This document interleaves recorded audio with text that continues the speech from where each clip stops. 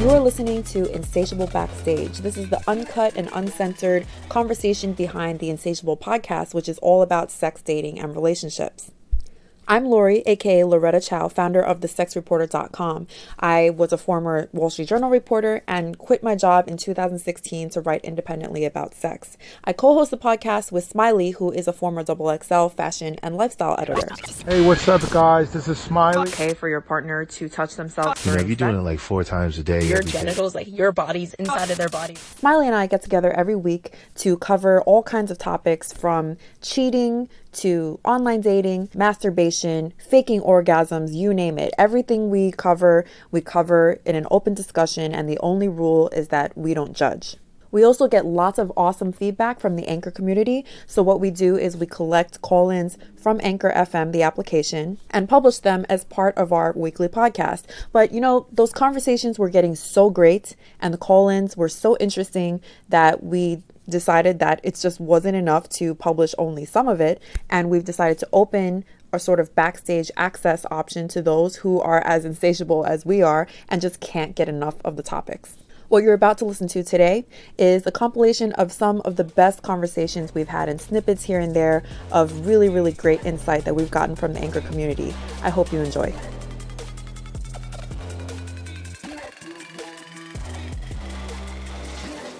What's up, guys? It's me, Lori, aka Loretta Chow, the sex reporter, and co-host of the Insatiable podcast with Smiley. So I have a potentially controversial opinion, or at least perhaps an unpopular one, because I haven't heard a lot of other people share this.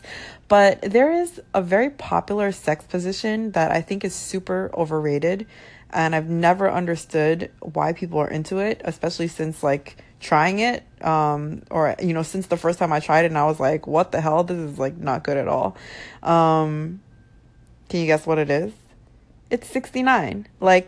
69 is funny because as soon as you learn what it is as a kid, when you're still a virgin, you know, giggle about it every time the number comes up and whatever. But then when you actually have it, it's you can't concentrate on either thing that you're doing. You're sort of half-assing both things. You're half-assing the enjoyment of oral sex being performed on you while you're half-assing the oral sex that you're performing on another person.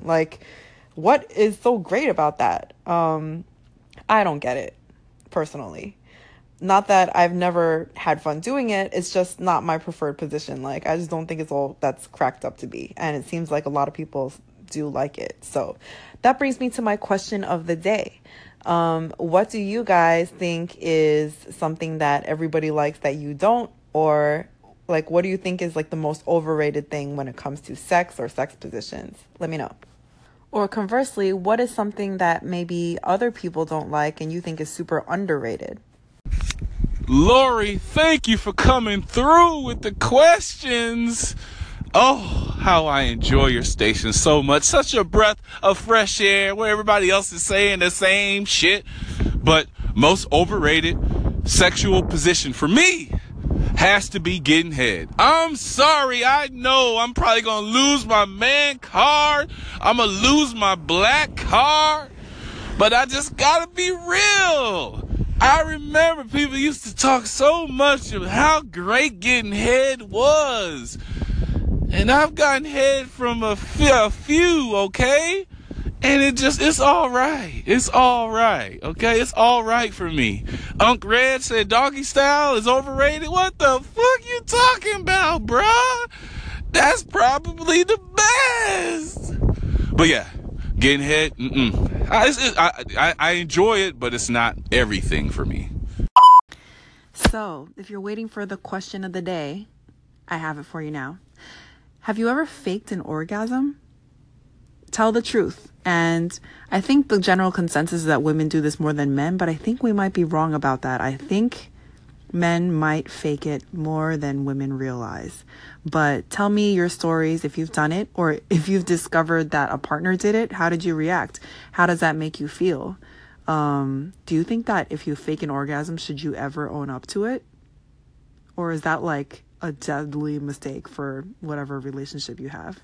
All right, let's see if I can be succinct on this one. All right, so it was more than 10 years ago. I had a couple of jobs at that time. None of them paid super well, or else I wouldn't have a couple of jobs. And I, we had enough time for regular sex, like an hour or whatever. So I had to clock in, and I looked out the window real quick, and I realized that, oh my God, it's crazy. It's coming down. It's crazy out there. So I was like, oh man, I still didn't wipe off my car from the last day. So I thought real quick, I got a few things I got to balance right now. Got to scrape off the car from the day before, make sure I don't crash on my way to work today, make sure that I accommodate for the commute time, clean up, looking like a human being, and also general policy of ladies come first. And so once general policy is kept, you fake it and you keep going. It's way better than explaining, hey, I think that I might be cutting it real close to showing up 15, 20 minutes late to work. It's and it's everybody's happier at that point. It's not like anybody did a bad job, and it's not at all scandalous. So that's the story about how somebody can fake an orgasm and everybody still is happier in the end. All right. Happy Friday, Insatiable. I'm calling in response to your question of the day about faking orgasms. So, with my ex-fiance for 7.5 years, he was a stallion. And it's not to promote the motherfucker, but he was definitely a stallion, and he wanted it every single day, at least 3 to 4 times a day. And for me, I couldn't take that much dick in that day, being that he was a stallion. And I let, in the beginning, I let him know that it was a surprise to me. And yeah, there's a pain there. Yeah, it feels good. Yeah, pleasure, pain.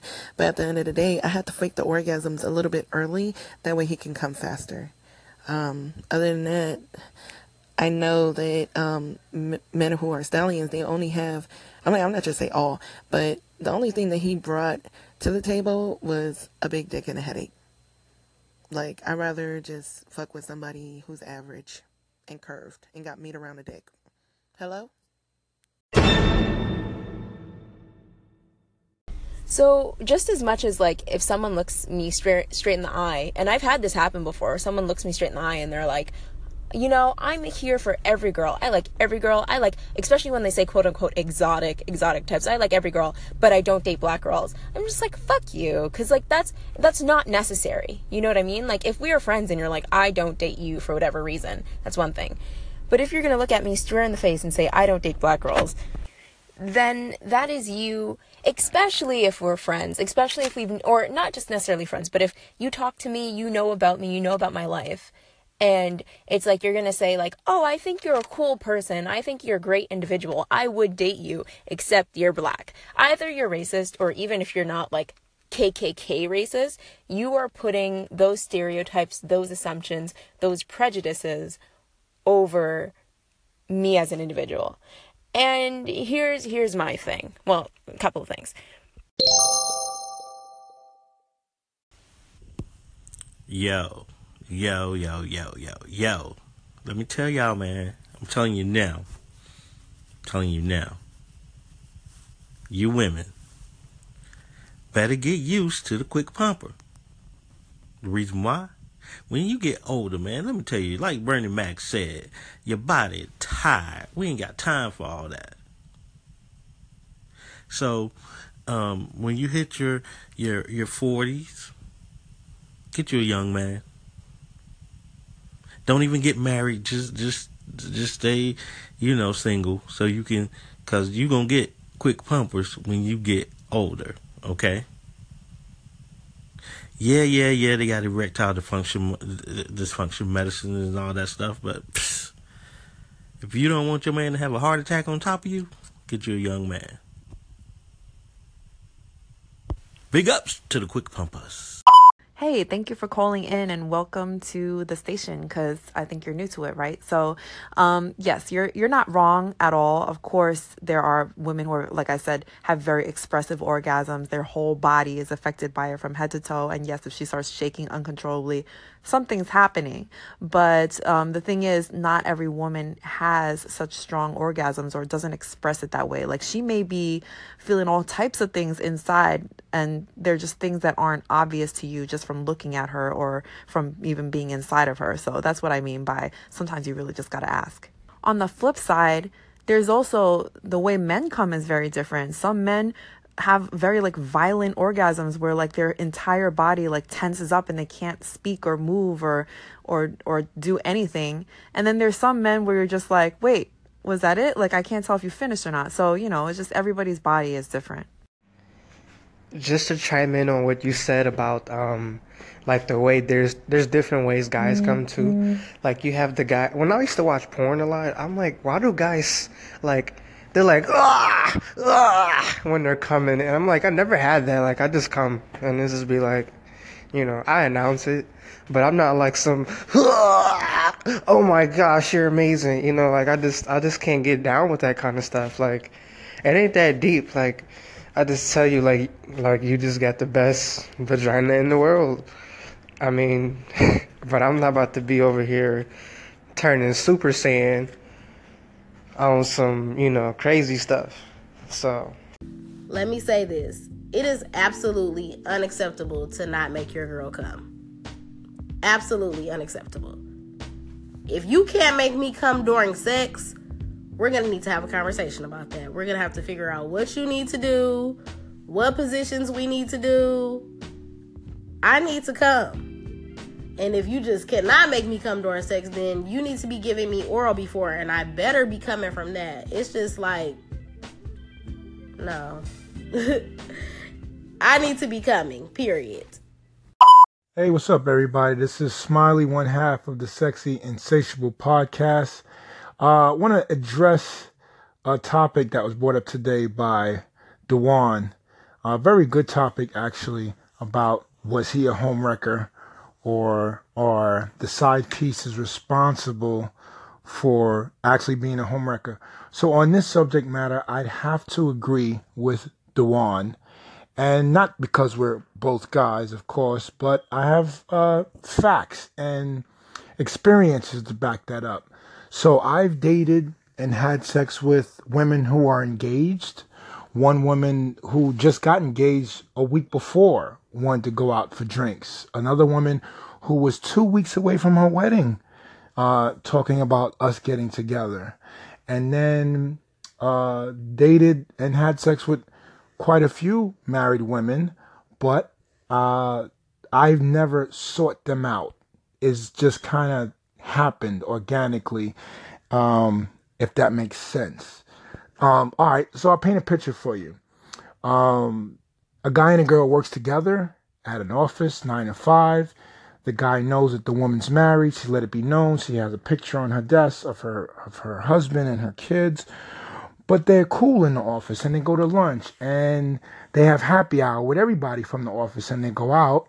And one night, they all go out, and they maybe have a little bit too much to drink, and they end up getting it on. Maybe it's not the alcohol. Maybe the woman who is married wanted it all along, and it just happened. I'm not saying that this is every situation, but what I am saying is that the person who has a commitment and a person who has vows in this situation is the woman. Okay? The side piece men have no, they're not the ones that's involved with someone. It's the woman, right? She's the one that sat there and said, I do to her significant other. She's the one that made the vows. She's the one that has a family. And if she's weak enough to give in to temptation and have sex with another man that's not her husband, then that means there is probably something already going wrong in her relationship, and she needs someone to fill the void. If she was so dead heart set that her marriage is good, everything is fine, she wouldn't fall to temptation. So don't always blame the guy who is the side guy for wrecking the home. The home may already be in turmoil and you just don't know it. So I have more views on the situation, but that's my that's what I think, and I agree with Dewan. He said he's not a home wrecker. These are just things that just happen. Same thing has happened to me. So I'm sure I might get some backlash from other viewers on it, but I mean, that's my view, and these are things that actually happened to me. So it's a very good topic. So it'd be great to hear more from you guys of what you think, what has happened to you, and if you're married, do people approach you even more now that you're married? How do you deflect that and let them know I can't? Or do you indulge a little bit? That'll be pretty cool to hear. So give us your thoughts, give us your views. It'll be great to hear from you. Well, hey Lori, it's me, Miss Minnie the Fox. Look, I mean, I'm not trying to say that people who have slept with multiple people are hoes, although that's kind of what I said. But that's not what, I guess that's not what was meant out of that. What I was getting at is, that's an up there ass number for me. Now, personally, I am good with counting on hands, but when you start counting on feet, I'm looking at you crazy. But then when you start getting off them feet and counting imaginary feet and hands, it's a no for me, dog. In my Randy Jackson voice, you know what I'm saying?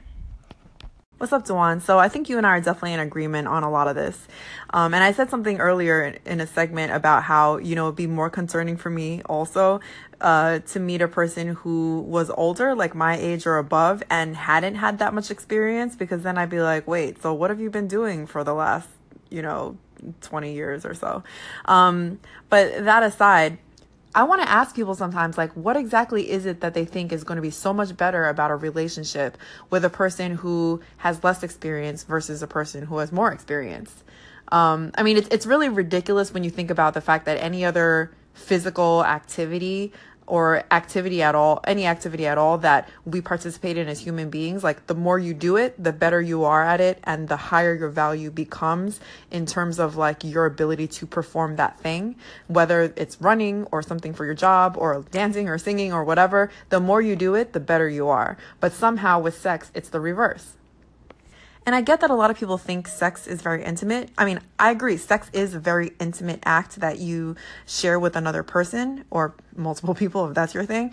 But because of that intimacy, people feel like, they want their partners to only share that intimacy with them, which, if you really get to the core of why that is, it sounds like it makes sense on the surface. But when you think about why you wouldn't want the penis that belongs to your partner to have seen other vaginas, or vice versa, you wouldn't want like the woman that you're with to have had lots of other people inside of her. It's sort of objectifying them. It's basically saying that they are this perfect product or something or whatever. They're a thing that was great when they were untouched and unscathed and untainted. And then as soon as a person touched them, they became used goods, right? And used goods, in that case, in that sort of scenario and reasoning, are then inferior to goods that are less used. And so now you're talking about it like a luxury handbag or a car. So you're saying like, oh, well, this thing was nice and shiny and new once upon a time, but then it just got used and beat up and abused. And the more it was, it's basically running out of mileage now. And all of that sort of thinking is centered around looking at the person you're with as a thing that you own, and that a thing that you can control, and that a thing that you want to keep in pristine condition and keep it all to yourself, which is not a very nice sentiment, right? And so I just think that, like, if you're going to compare the two ways of thinking about the person that you love, or the person that you're with, or the person that you're just having fun with right now, it's probably better to see them as a human and to take their experience into consideration as just being a part of who they are and a part of the type of lifestyle that they lead. And you may agree or disagree with that lifestyle, but it does not change the quality of who that person is. Thank you for listening to this compilation of some of my favorite highlights from our conversations on Anchor over the last several months. If you want to listen to Insatiable, the main podcast, just look us up on iTunes or Google Play or your favorite podcast application, and you'll find us at Insatiable. You can also find more of these conversations in full if you look up Insatiable Backstage. Those of you who are new here, please, I do look forward to your call-ins if you feel like participating. Feel free to send your comments, questions, suggestions for topics, things that you want to hear more about, and of course, answers to any questions that we post here on the station. And lastly, if you like either podcast, Insatiable or Insatiable Backstage, it's so helpful if you can actually give us a review in iTunes and also leave some words in that review. It really does help us in terms of getting the word out. And yeah, share it with your friends too. That's always great. I look forward to talking to you soon.